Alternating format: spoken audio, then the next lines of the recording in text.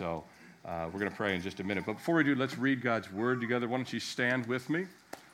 If you're visiting, every week we try and read passages. So you're reading the word, not just me. And that God will be honored by his word being read aloud. Two passages related to our text this morning. Let's read the first one together. Let me put on my glasses so I can see with you. All right. John 6:38, let's read it.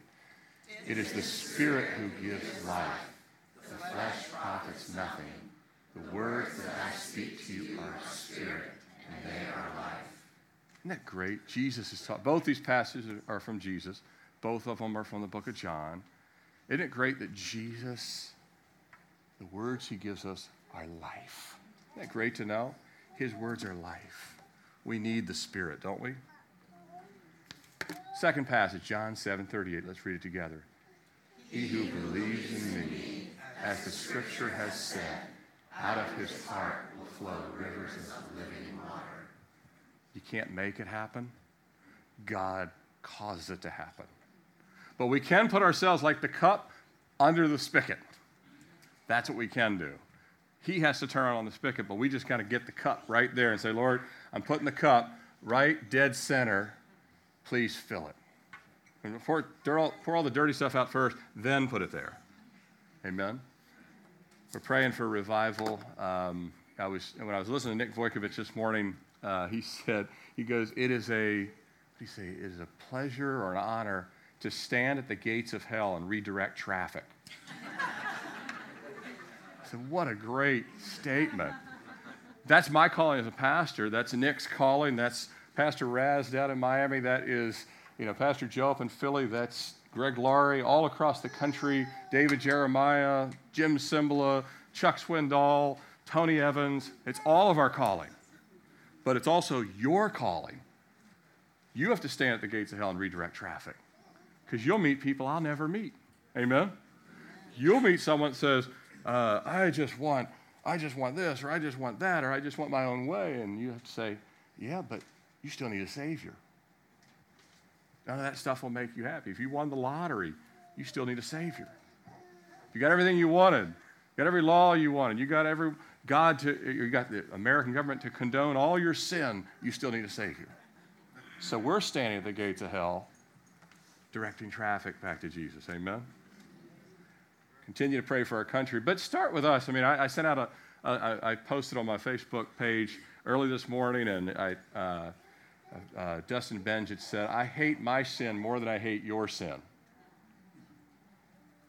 You and I have to look personally. Before we get all self-righteous about everybody else, we need to look in the mirror, right? Say, Lord, what about me? I see Christians that get all bent out of shape about certain sins, and in a sense they should, because they are vile. But these same Christians are mean to their spouse, not really kind to anybody, not forgiving, don't pray, and yet they're pointing out, Jesus says, hold on a second here. I do care about that stuff, but I also want to see you repent. So when we pray for revival, we're not just praying for the wickedness of our country. We have a lot of that.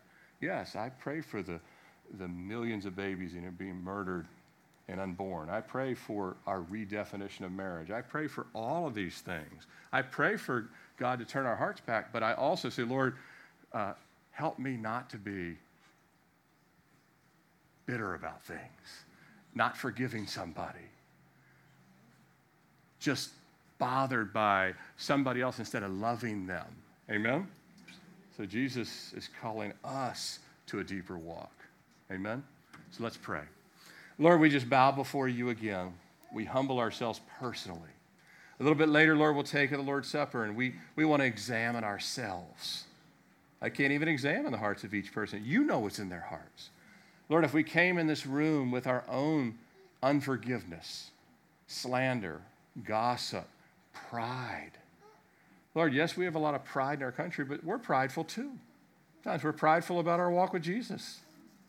Lord, forgive us of our own sins. But Lord, we also grieve for our nation's sins. We need to turn back to you. We need a genuine revival. We need it in the White House. We need it in Congress. We need it in the Supreme Court. We need it in the State House desperately. We need it in our schools. We need it in our college campuses. We need it in the media and big business and the little Main Street, all across this country in our families, Lord. We need a turning back to you. Lord, help each of us, Lord, first to do business with you and to be made clean and filled with your Spirit. And then, Lord, help us to care enough to redirect people away from the gates of hell into the narrow path of Jesus. Lord, in this room, cleanse us, forgive us. And Lord, we just pray that you'd prepare now the work of your word. And Lord, not only here, but around the world where it's being preached. We thank you for what you're doing all across this country and around the world. Lord, I pray for the people in China that you protect them from the coronavirus, that you protect all the people around the world. But Lord, these things would unsettle us enough to look to the real hope, which is Jesus. And Lord, that they would be looking to you in Italy and Iran and parts of Africa and Europe and South America. And Lord, all across this country, Lord, that people would say, I'm afraid, I need to turn to God. Lord, we pray that you would use even these uncertain times to raise up a standard, to build up and strengthen the body of Christ for these days which we live in. Lord, fill this service, fill me, your servant, by your Spirit. In Jesus' name we pray. Amen. You may be seated. Turn with me to Matthew chapter 25. By the way, I love this passage from Psalm 108, verse 13. We need this in this day and age. It says, through God we will do valiantly. Don't you want to be valiant for the Lord? Not valiant in your own strength, because you don't have any, nor do I. But we can be valiant in the Lord, through the Lord, by the Lord, in his strength. Matthew 25, let me say at the outset, there was my plan, which God never really cares about. He loves me, but he disrupts my plans a lot. And I'm really good with that because my plans are flawed because they come from a flawed person. And my plan was to finish the entire discipleship series today, wrap it up today. And then there was the Holy Spirit's plan to redefine and reshape my plan, to split it up and review part of it today and here on our Communion Sunday. And then the remainder next week as the essence of our Ministry Sunday. And so both today and next Sunday, and wrapping up and looking back in the guiding principles of the last 8 weeks, we'll be here in Matthew 25 as our related text. So turn with me to Matthew chapter 25. If you don't have a Bible, raise your hand and we can put one in your hand. Matthew 25.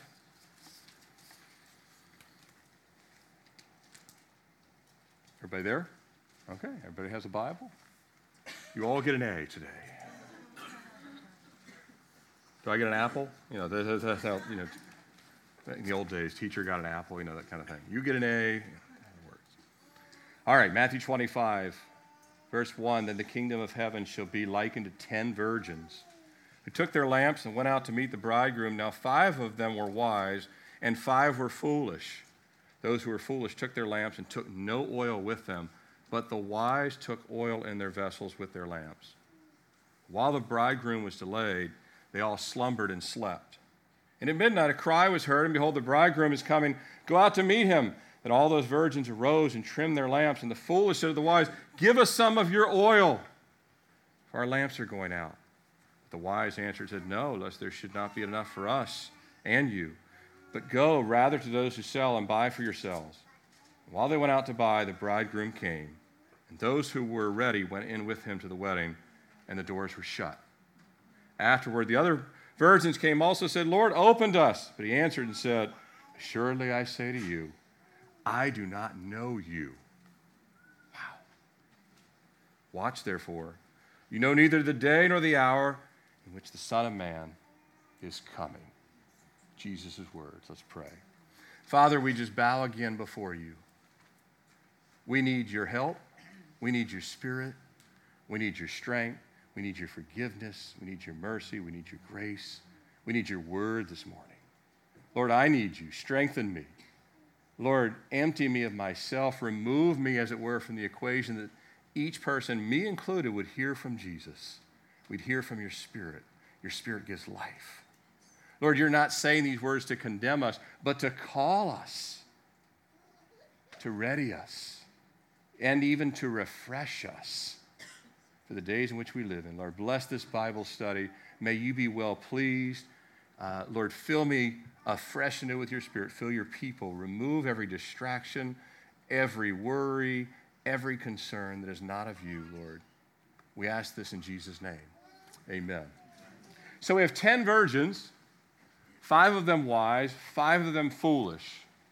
Though it appears that all 10 are endeavoring to live moral lives, hence the virgin status. And all 10 appear to have the same legitimate interest in things, or the same things. In this case, it's a coming wedding that starts with the ancient Jewish tradition with the bridegroom's expected announcement. But precisely when, nobody knows. For our understanding, we could look at this as 10 faithful churchgoers. 10 faithful churchgoers, each living according to biblical guidance. And yet something is different. This chapter contains 2 parables and 1 descriptive prophecy.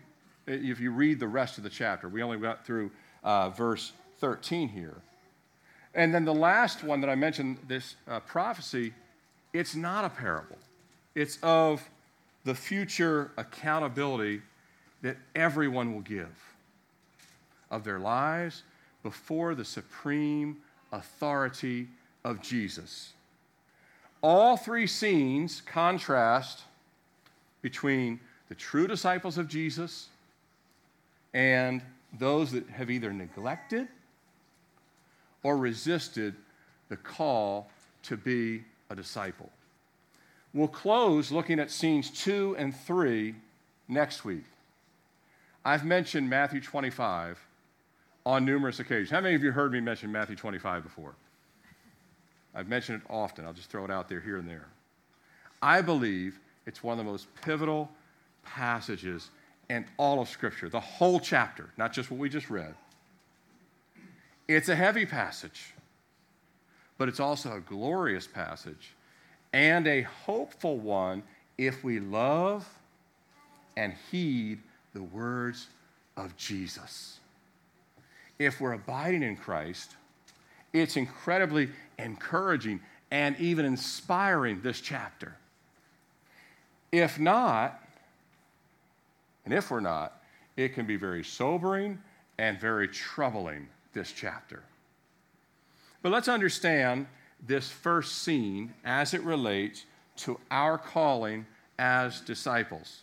The actual setting is Jesus is sitting on the Mount of Olives. And I just showed this picture again. This was us last year. Matter of fact, we were flying back like last year today from Israel. And the shaded part where it says Temple Mount, that's where the temple sat. It was magnificent. It was huge, 20-some stories tall, massive where the Dome of the Rock is today.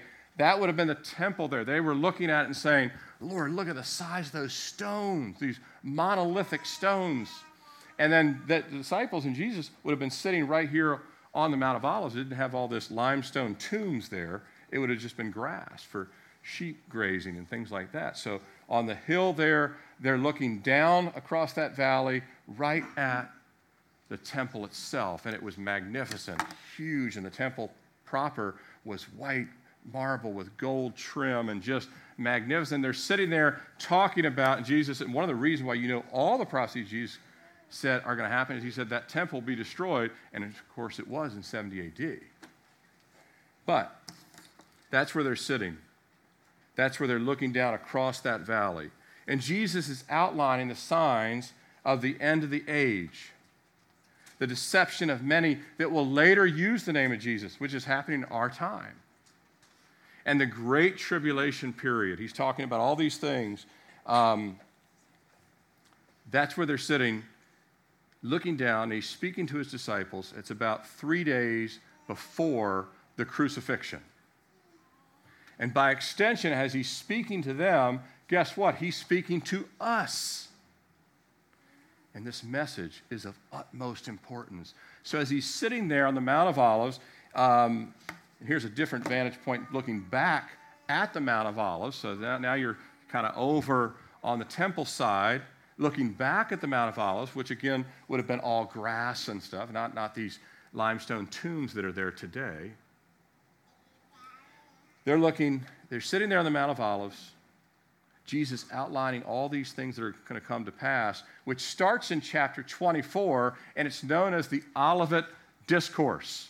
You guys have heard that term, right? The Olivet Discourse. It's chapter 24, it's chapter 25.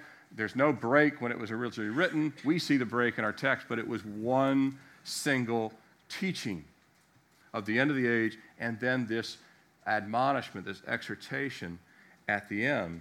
But that whole 24th chapter, which we're not reading, involves the tribulation period, Israel's central role in God's unfolding plan.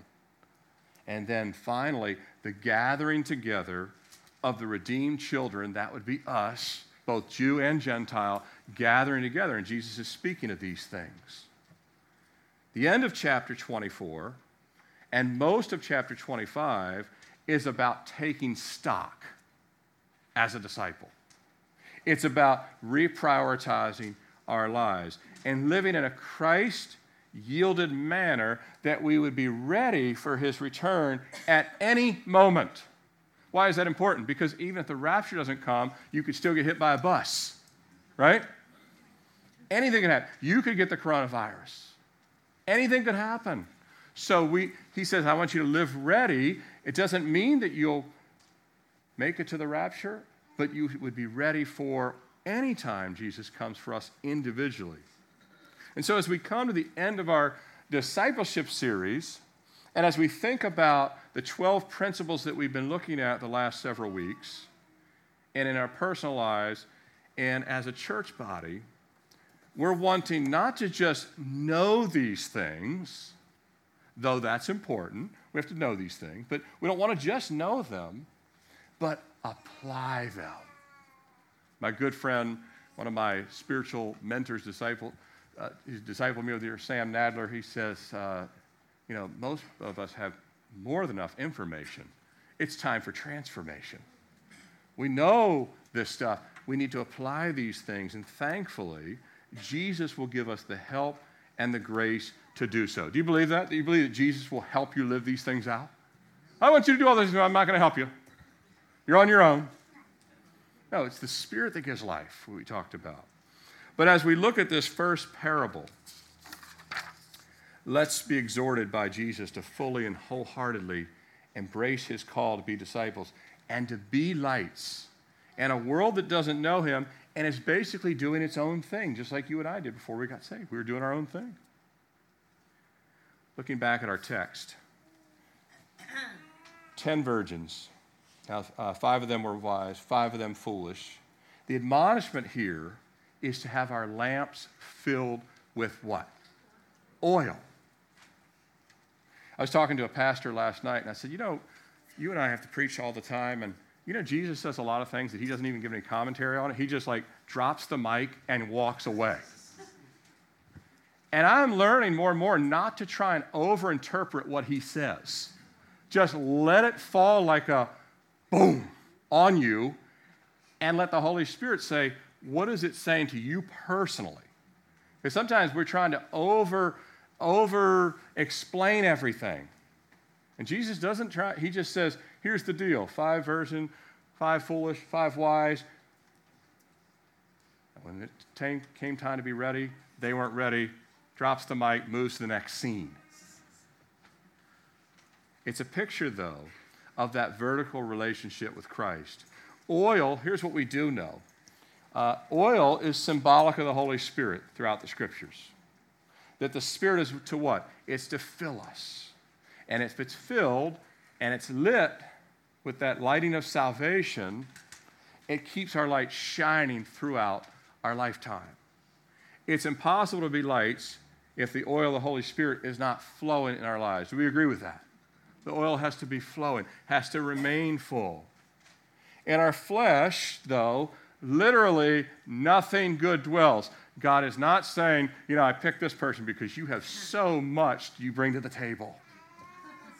It's not true of any of us. And after a while, that's very, very relaxing. And then you're like, wow, I don't have to perform. I just have to get in position with the Lord, walk beside him. But there's no oil naturally in us. Do we understand that? We don't come born with the oil of the Holy Spirit. We have to be born a second time to receive the oil of the Spirit. But think about, we also need to stop trying to be good enough, instead be filled with the Holy Spirit. Stop trying to be good enough for God. You'll never do that. And be filled. Say, Lord, I'm going to stop trying to strive to impress you or prove something to you. Just be emptied and filled by you. See, that little difference in thinking changes us from trying to carry the world instead of the world carrying us through, instead of the Lord carrying us through this world. You know the hymn, my hope is built on nothing less than Jesus' blood and righteousness. Nothing else. The oil of the Spirit comes by yielding to the lordship of Jesus, saying, Lord, I need your grace. I need your blood. I need your mercy. That's where your hope is. That's where your strength is. Understand, yes, we're absolutely called to be holy and to be set apart, and we're called to grow in God's grace, but that doesn't happen by doing good works for God. The 10 virgins, 5 of them could have been doing a lot of good things. I'm going to do this for God. I'm going to do this for God. I'm going to do this for God. And Jesus says, I just want you to be filled by my Spirit. You're doing all this activity, and yet you're not filled with the Spirit. Remember, Jesus is going to say at the end of the age, many will say, Lord, we did all kinds of stuff. We cast out demons. We did this. We did that. We did this. Were you not amazed at what we did? He said, I don't know you. You never really had that personal, intimate relationship with me. Understand, yes, we're absolutely called to be holy. We're called to be set apart. And we do the works of God not to gain God's favor, but because we've been filled by the Spirit of God. I'm up here to preach today not to earn my way into God's favor. I'm up here because I say, Lord, because you saved me, where do you want me to go? What do you want me to do? Fill me. If God doesn't fill me, I have no business even being up here. I can't help in any way present the Scriptures unless I'm filled with the Holy Spirit. And you can't either in your personal life and in your daily life. It's a heart transformation, and it's a life filled with Christ that takes place after we surrender to Him. We have to surrender to Him and say, Lord, I've surrendered to you. Now I need you to fill me, transform me. Not just once, but tomorrow on Monday. Today is a fresh start. I love, we get a double blessing today. It's March 1st, and it's the first day of the week, and it's the Lord's Day. That's like a triple blessing, right? Lord, here on this first day of this new month of the Lord's Day, we're going to take the Lord's Supper. We have all these things that are not just symbolic. You know, God uses the calendar a lot in the Bible. I don't know if you know this, but the calendar means a lot to God. Dates, I mean, you couldn't just say, hey, let's do Passover at this time. No, it had to be exactly 14th day, first month. Everything has to be exactly the way that God outlines it. But He gives us these new starts to tell us, say, I've given you this fresh start. Yield to me. Let me fill you. And this will happen as we abide in Jesus and obey His voice. And as we abide in Him, we're hearing and heeding His voice, and we're being filled. Look at this list for just a second. All of these things you and I need. We need to be filled to grow. Amen? We need to be filled for His service. We need to be filled for His glory. It's all about, remember we read the 23rd Psalm, and was it last week? Or it's all time run through, time just kind of connects with me. But it might have been last week. I don't remember when I read it. But 23rd Psalm, it says, What does he do all these things? He makes us to lie down for what? His name's sake. It's for his glory. We need to be filled for his glory. We need to be filled to be a light. We need to be filled to be ready should he return, ready for what he wants us to do, ready in case it was our time to die. All of these things. The question is, are we? Are we being filled in these areas? Are we being filled? Are you personally being filled? Sadly, some that claim to be Christians are doers. They have some list they can point to, but in their own flesh, they've delayed, they've denied, or they've put off surrender. Surrender. You'll know when you've surrendered to Jesus. Other people may not know. Jesus knew Judas had never surrendered to him. You guys all agree with that? All those 3 years, Jesus, he still hasn't surrendered. Well, he's doing a lot of good stuff. Matter of fact, he looks the same as the other 11, but he hasn't surrendered. Jesus, I'm sure, grieved over Judas, knowing that he had an exterior that looked the same as everybody else. The 5 virgins, and you couldn't tell the 5 wise from the 5 foolish, and at some level, they look the same. But God looks at the heart level, doesn't he? He looks down and says, you still haven't surrendered. You still have control of your life. I'm not Lord of your life. You're Lord of your life. So as Jesus explains in this parable, when the groom comes, 5 are ready and 5 are not ready. Moral lives versus surrendered lives. Moral lives versus surrendered lives. I'm amazed. I was talking to someone about this. We were talking about the men's study on Friday. Today in American politics, everything you see, everyone's making a moral argument.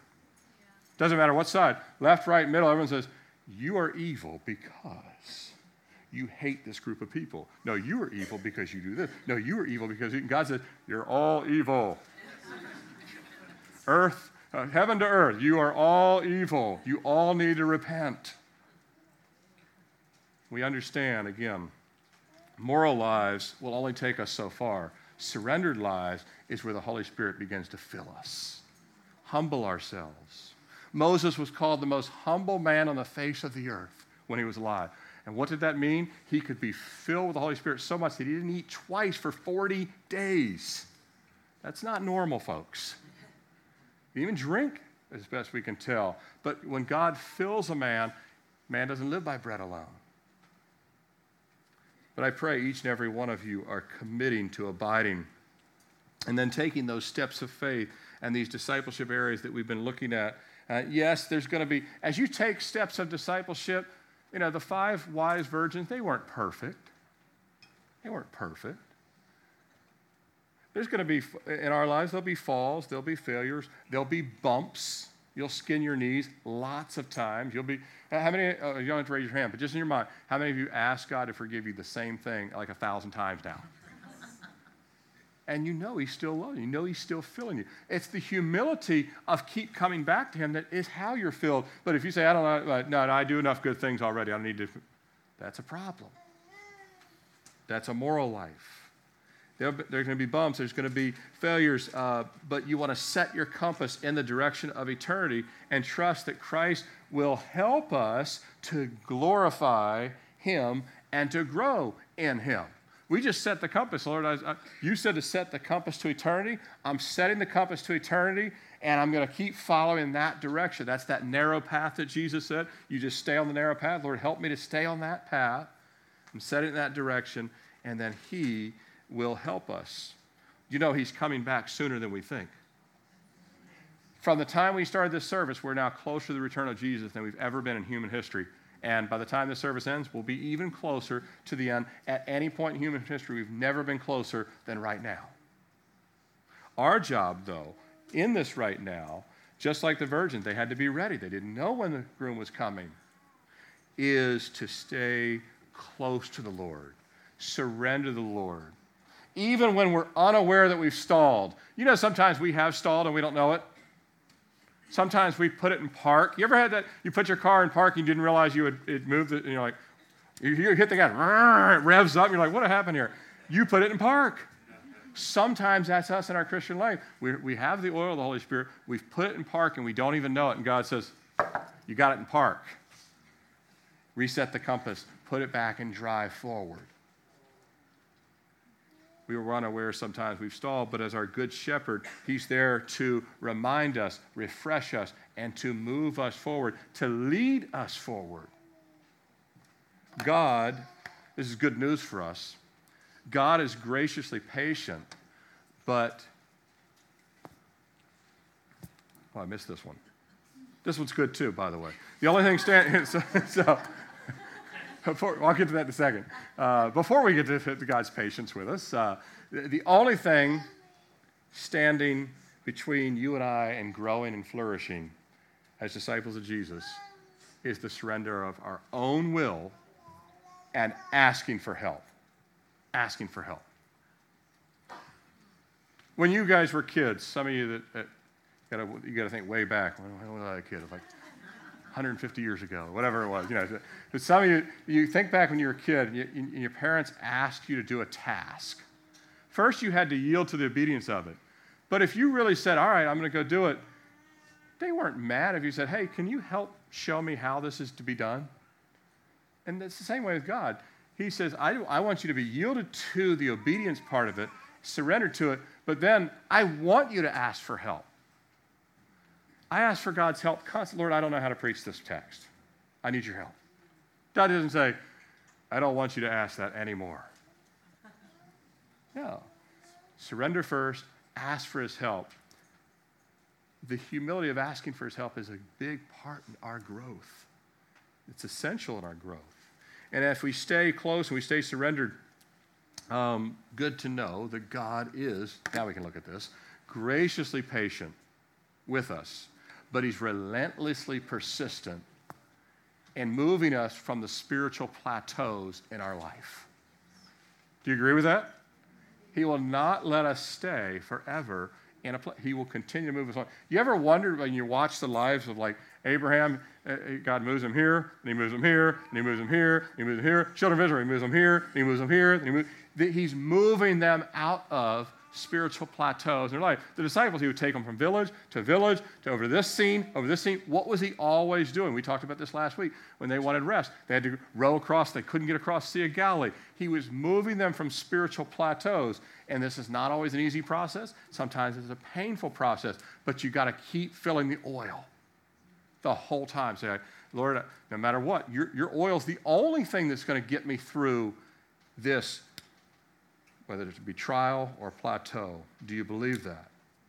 That if our hearts are soft and we ask God for his help, God will continue to faithfully grow us and move us forward in grace. And before we partake of the Lord's Supper in just a little bit, I want to briefly touch on the first three of the discipleship guidelines and commands that we looked at the last several weeks. I just want to review. I'm going to do these three, and then we'll look at the other ones next week as part of Ministry Sunday. But the goal here is that we're purposing in our hearts. We're purposing in our hearts, each and every person. And you're saying a prayer that goes something like this: Lord, I'm trusting in your help to live these out. I'm trusting your help to take these new steps. In some cases, just small little steps, but steps nonetheless. Steps nonetheless. When you remember when your kids first started walking, you didn't look at them and say, why aren't you taking bigger steps than that? You should be running across the room. No. The steps that are taken are showing that growth is happening. The muscles are starting to strengthen in the leg. The coordination is there. And God is saying, I want you to take these steps. Ask for my help. They may be small steps, but they're steps nonetheless. So let's look back and go back to the core of our discipleship walk. Everything in life, and certainly in our spiritual life, goes back to the fundamentals. Everything goes back to the fundamentals. It's true in sports. It's true in business. Everything goes back to the fundamentals. In our faith, the fundamental of our faith is Christ is the cornerstone. Amen? Christ is the cornerstone of everything. He's the chief cornerstone. But to abide in him, we know it requires the new birth of salvation, and then the spiritual breathing of communion with God. Sometimes we refer to the Lord's Supper as communion, but really what God wants is communion with us. Not just communion isn't something you do. We do it once a month. We eat this little piece of cracker. We drink a little juice. That's communion. No, you can do that and have no communion with God. You could be riding on the way to work tomorrow and have beautiful communion with God. So taking communion is not really that communion with God. Communion with God is when we're walking with God. We're being filled by the Spirit of God. The 5 wise virgins are ready, not because they're better than the other 5, but because they had put their faith in Christ and they fully trusted the word of the bridegroom. Not everyone's listening to the bridegroom. A lot of our country couldn't care less what God says. Your ears, Jesus said, he who has ears, let him hear, right? He says, my sheep hear my voice. 5 of them, they had communion with the Lord, not took communion. They had communion. They were in communion.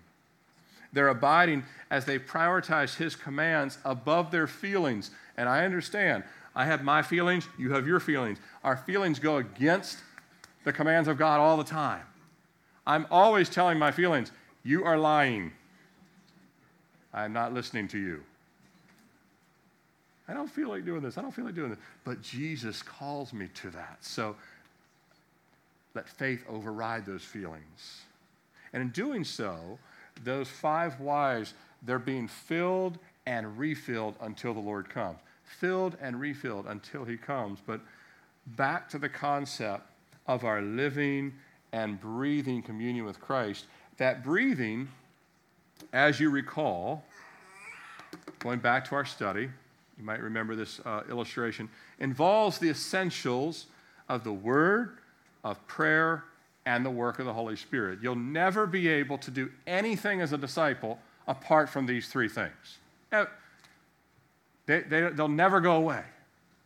They're always essential to everything else we looked at. These are essential in illuminating and in leading and in deepening our walk with the Lord. You remember I mentioned to you Charles Spurgeon, his question to the question when he was asked, which is more important, the word or prayer? And remember his response, what is more important, breathing in or breathing out?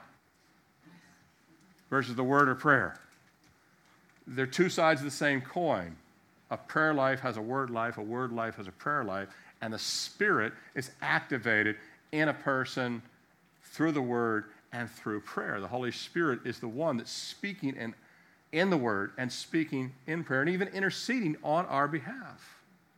So the Word and prayer are equal, and yet without the Holy Spirit, we need the Word, we need the prayer, but without the Holy Spirit, we still lack what's necessary for victory in a million different scenarios. In other words, if Jesus didn't breathe the Holy Spirit on the disciples, if he didn't send the Holy Spirit at Pentecost, if we didn't have the Holy Spirit, we'd have the Word, we'd have prayer, but we would not have the power, Acts 1:8, to be his witnesses and to constantly be reminded when we're in park. It's the Holy Spirit when there's no Bible around and you're not actually praying. You ever been there? You weren't praying and there was no Bible. The Spirit speaks to you and says, hey, pick up your Bible. Right? There was no Bible, nor were you in prayer. The Spirit is the one speaking at that time. It's like this. Prayer and the Word, they're like the armor or the weapons. But it's the Spirit that activates the central command from the brain to the hand to pick up the weapons. Does that make sense? In other words, you have the weaponry, and the Spirit is the one that actually allows you to put it on. The Spirit is a necessity to hold the shield, to stand firm. And in the literal day-to-day of our life, it's that still small voice, the Spirit. That still small voice, the Spirit, that speaks to our hearts and tells us things like this. Be of good cheer. I love Paul twice in the book of Acts, maybe more than twice, but twice that I can see the pages of my Bible. I've underlined it so many times. Paul's in these difficult places, and Jesus comes to Paul and says these simple words to Paul, be of good cheer.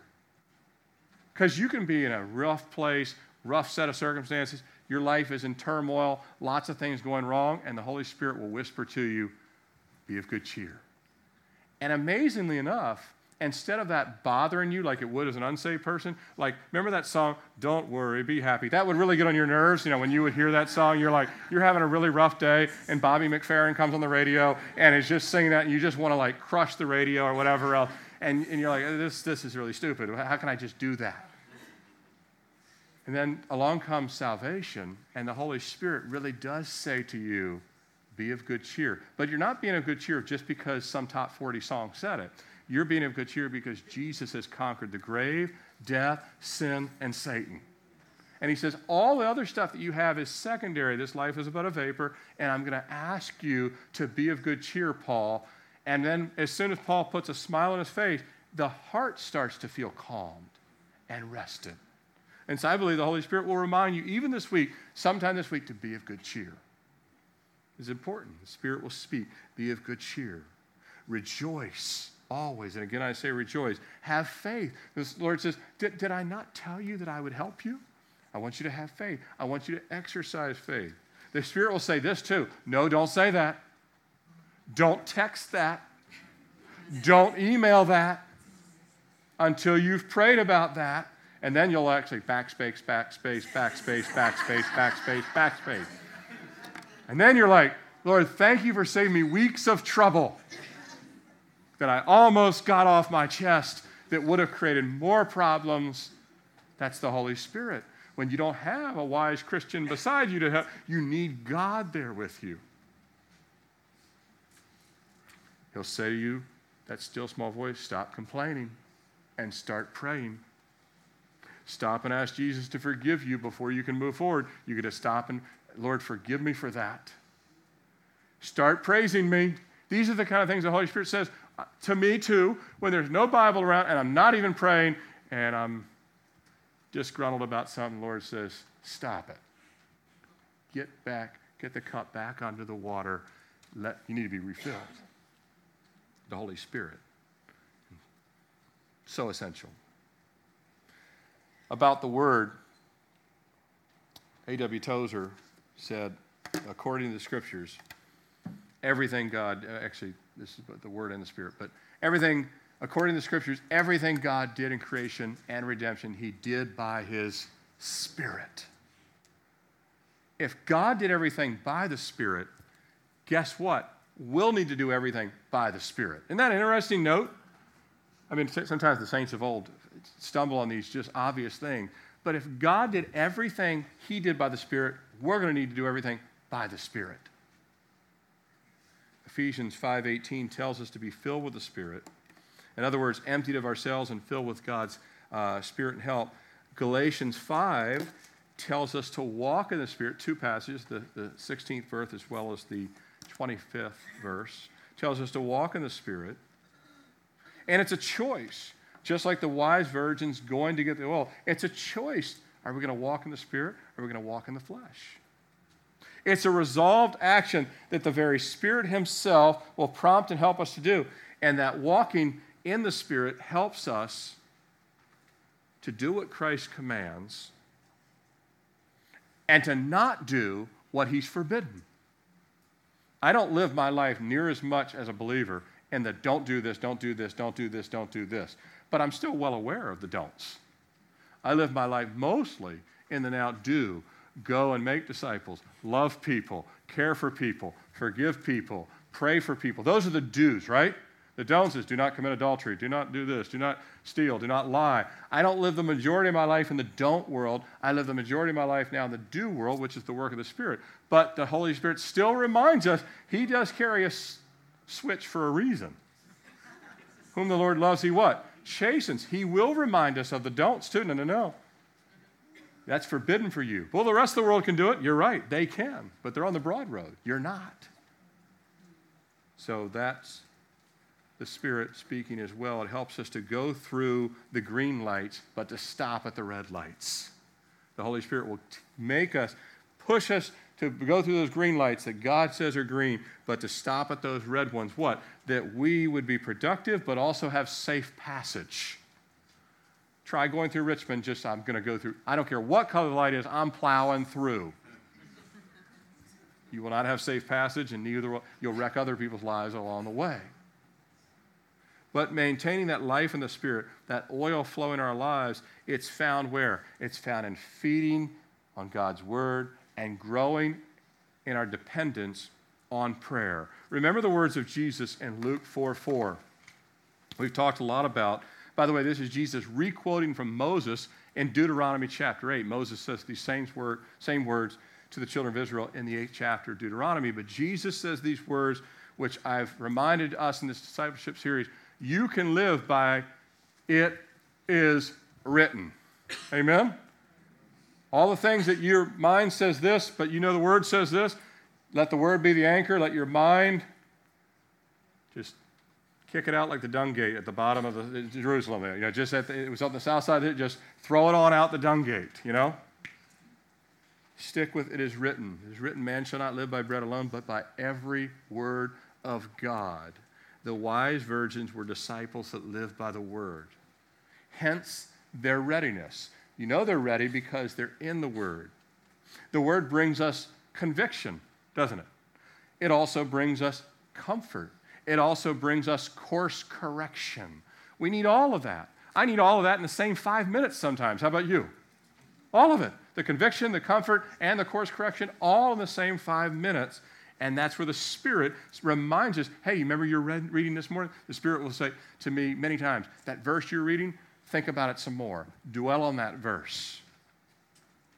We need the Word. And lastly, they needed and we need to be people of prayer. Not only saying prayers, but strengthened in our prayers. 1 Thessalonians 5:17. You can't get more simple than this verse.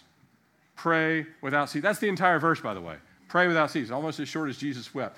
Pray without ceasing. Continuous communion and communication. They go hand in hand. Communion and communication with Christ, taught by His Word, led by His Spirit, spoken in prayer. Does that make sense? Taught by His Word, led by His Spirit, spoken in prayer. And sometimes you're speaking without speaking out loud. Sometimes you're speaking in the heart, but sometimes you're speaking audibly. When I pray to God, sometimes I'm speaking audibly. There's one place where I like to run where the cars are so loud, I can sing and pray loud and no one can hear. It is just, you couldn't hear anything but semi-trucks and stuff. There's other places where it's really quiet, and I like that too. But sometimes you're praying out loud. Sometimes you're praying in your heart.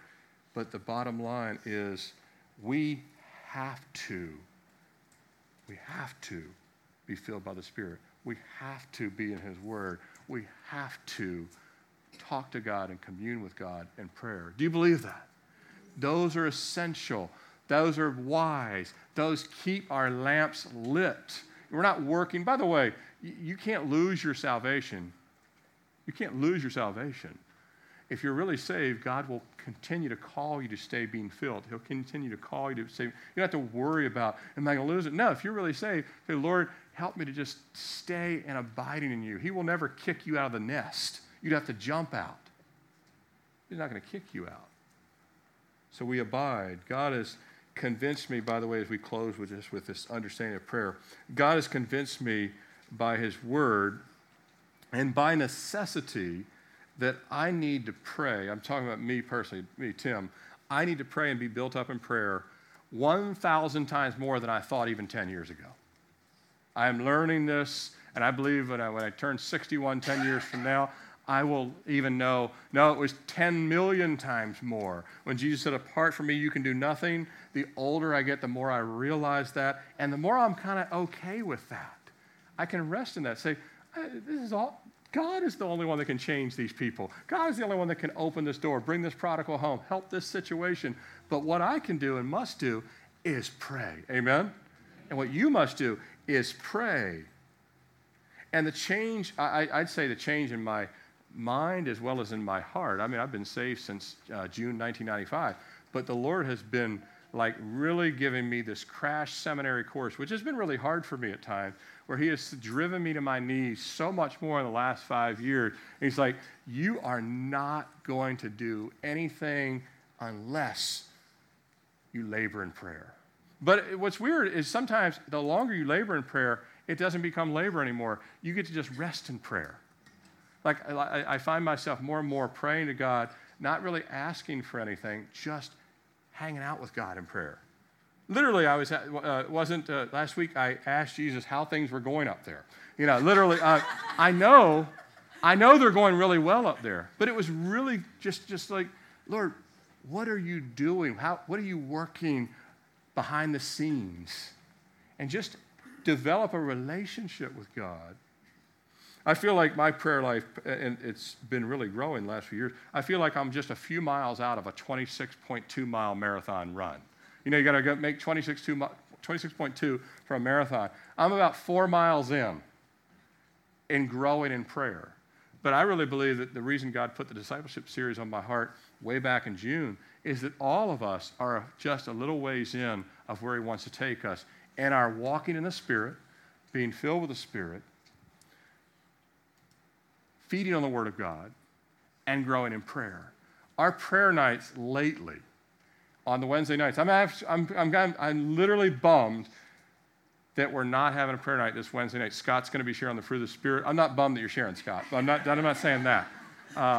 You're going to do just a great job. I'm sure God's going to help you. Then Dr. Russ is going to share after that. Then I'm going to do a wrap-up on the Wednesday nights. But for the next 3 Wednesday nights, we're not having a prayer night. And I'm actually a little bummed about it. So I have to have more of my own private prayer nights, period. But, it's just been anointed. God has been pouring out his Spirit. And the reason why is more and more people are starting to realize that the only real hope that they have, even as a Christian, I'm not talking about getting saved, I'm talking about as a Christian, is the help of God through the Word, by the Spirit, and in prayer. Jesus prayed more than all of us combined, and he didn't need to have communion with God in that sense. He already was God. He was already in communion with God. He set the example. And remember, he said remember we were talking about rest last week. I'll close with this. We were talking about rest last week. I was reading Jesus in the garden, and the disciples couldn't stay awake. He asked them to pray with them for what? 1 hour. 1 hour. Pray with me 1 hour. They couldn't stay awake, and he said, it is enough. You've rested enough. God does want us to rest, but if your rest is making prayer not happen, it's time to pray and then rest. Amen? Rest from the prayer life and let that prayer minister to you. Pastor Jim Cymbala, God's done an amazing work there at Brooklyn Tabernacle, in a church that I really believe prays the way that I want to see us continue to grow and pray. He said the more we pray, the more we sense our need to pray. And the more we sense our need to pray, the more we want to pray. Isn't that true? That God, you'll start to see prayers answered. I have an expectation now that I didn't even have 5 months ago. I have an expectation that certain prayers are going to be answered here. Some of you are going to see miracles in your life. And as you grow in prayer, you're absolutely going to see them. You're absolutely going to be able to testify someday that God answers prayer, but you're going to have to become far more dependent on prayer before it happens. And Jesus said, I'm just inviting you, put that cup under the spigot, amen? And let me fill it as you pray, as you obey the Word of God, and you ask for the help of the Holy Spirit. Let's close in prayer. Father, we just bow before you again. We know that you gave these words. It's a sobering word, Lord, to be ready, to our lamps to be lit. But the response is actually simple. It's just the surrender of our hearts. To say, Lord, we just give you total control. Lord, if you've asked us to be in the Word, you've asked us to pray, you've asked us to help and seek the help of the Holy Spirit, Lord, that simple act of surrender is all you're asking. And Lord, so much can take place when we just yield our hearts to you. And we want to do that. And I pray, Lord, that each and every person here will yield to the work of the Spirit. And Lord, we would be men and women, young people that, Lord, live feeding on the Word of God, growing in prayer, and listening to the voice of the Spirit in our life, and not listening to our own flesh or all the outside influence of the culture and the world around us. And Lord, we thank you that if we're saved, you already have the Holy Spirit in us to help us to do these things, to take these small steps of obedience. And I pray that we would. And I ask, Lord, that you would just give us a fresh start and a new start in all these things that you've called us to do, to be ready should you return. Before we take the Lord's Supper, we're going to take it in just a second. I just want to ask if there's anyone here. You can keep your heads bowed for just a moment. If there's anyone here, I know this message has been, Jesus did preach it to, well, he's talking to his disciples there on the mountain. They're all saved, although Judas wasn't. He's talking to disciples, and he mostly reminding them that they must stay close to the Lord right up until the end. I mean, you can't take a vacation from God. You must stay with Jesus. He won't abandon you, but we can't abandon him. He will not abandon us. But like I referenced, with my heart pounding, wondering what people would think about me, went forward in an altar call, Calvary Chapel, Fort Lauderdale, June 1995. My wife was there with me. We walked forward together, tears streaming down our faces, knowing we needed the first work of the Spirit, which was salvation. We needed to have our sins forgiven. As I've been having this dialogue with an agnostic lately, I've been keep reminding him, you still need a Savior. You still need a Savior. No matter what you have or don't have in your life, you need a Savior if you've never been saved. And before we take the Lord's Supper, I just want to ask, is there anyone here say, I need to ask Jesus to be my Lord and Savior? I can't have that work of the Holy Spirit. I wouldn't be ready. If he called my number, I would not be ready. My name is not written in the Lamb's Book of Life. But I want to know that if my sins are forgiven, I've been saved. If there's anyone here, just raise your hand. I want to pray with you. Anyone at all?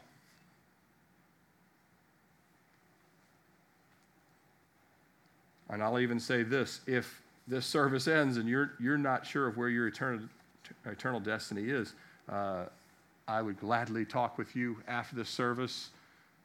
You have more questions. D.L. Moody, more people came to Christ in the inquiry room after services than ever did in the service. So if you see myself or one of these gentlemen in the blue shirts, you can grab one of them and say, hey, would somebody talk with me, pray with me, and we will make sure that we talk with you, show you the scriptures. If you have questions, I wouldn't want anyone to leave here not knowing Jesus, their Lord and Savior.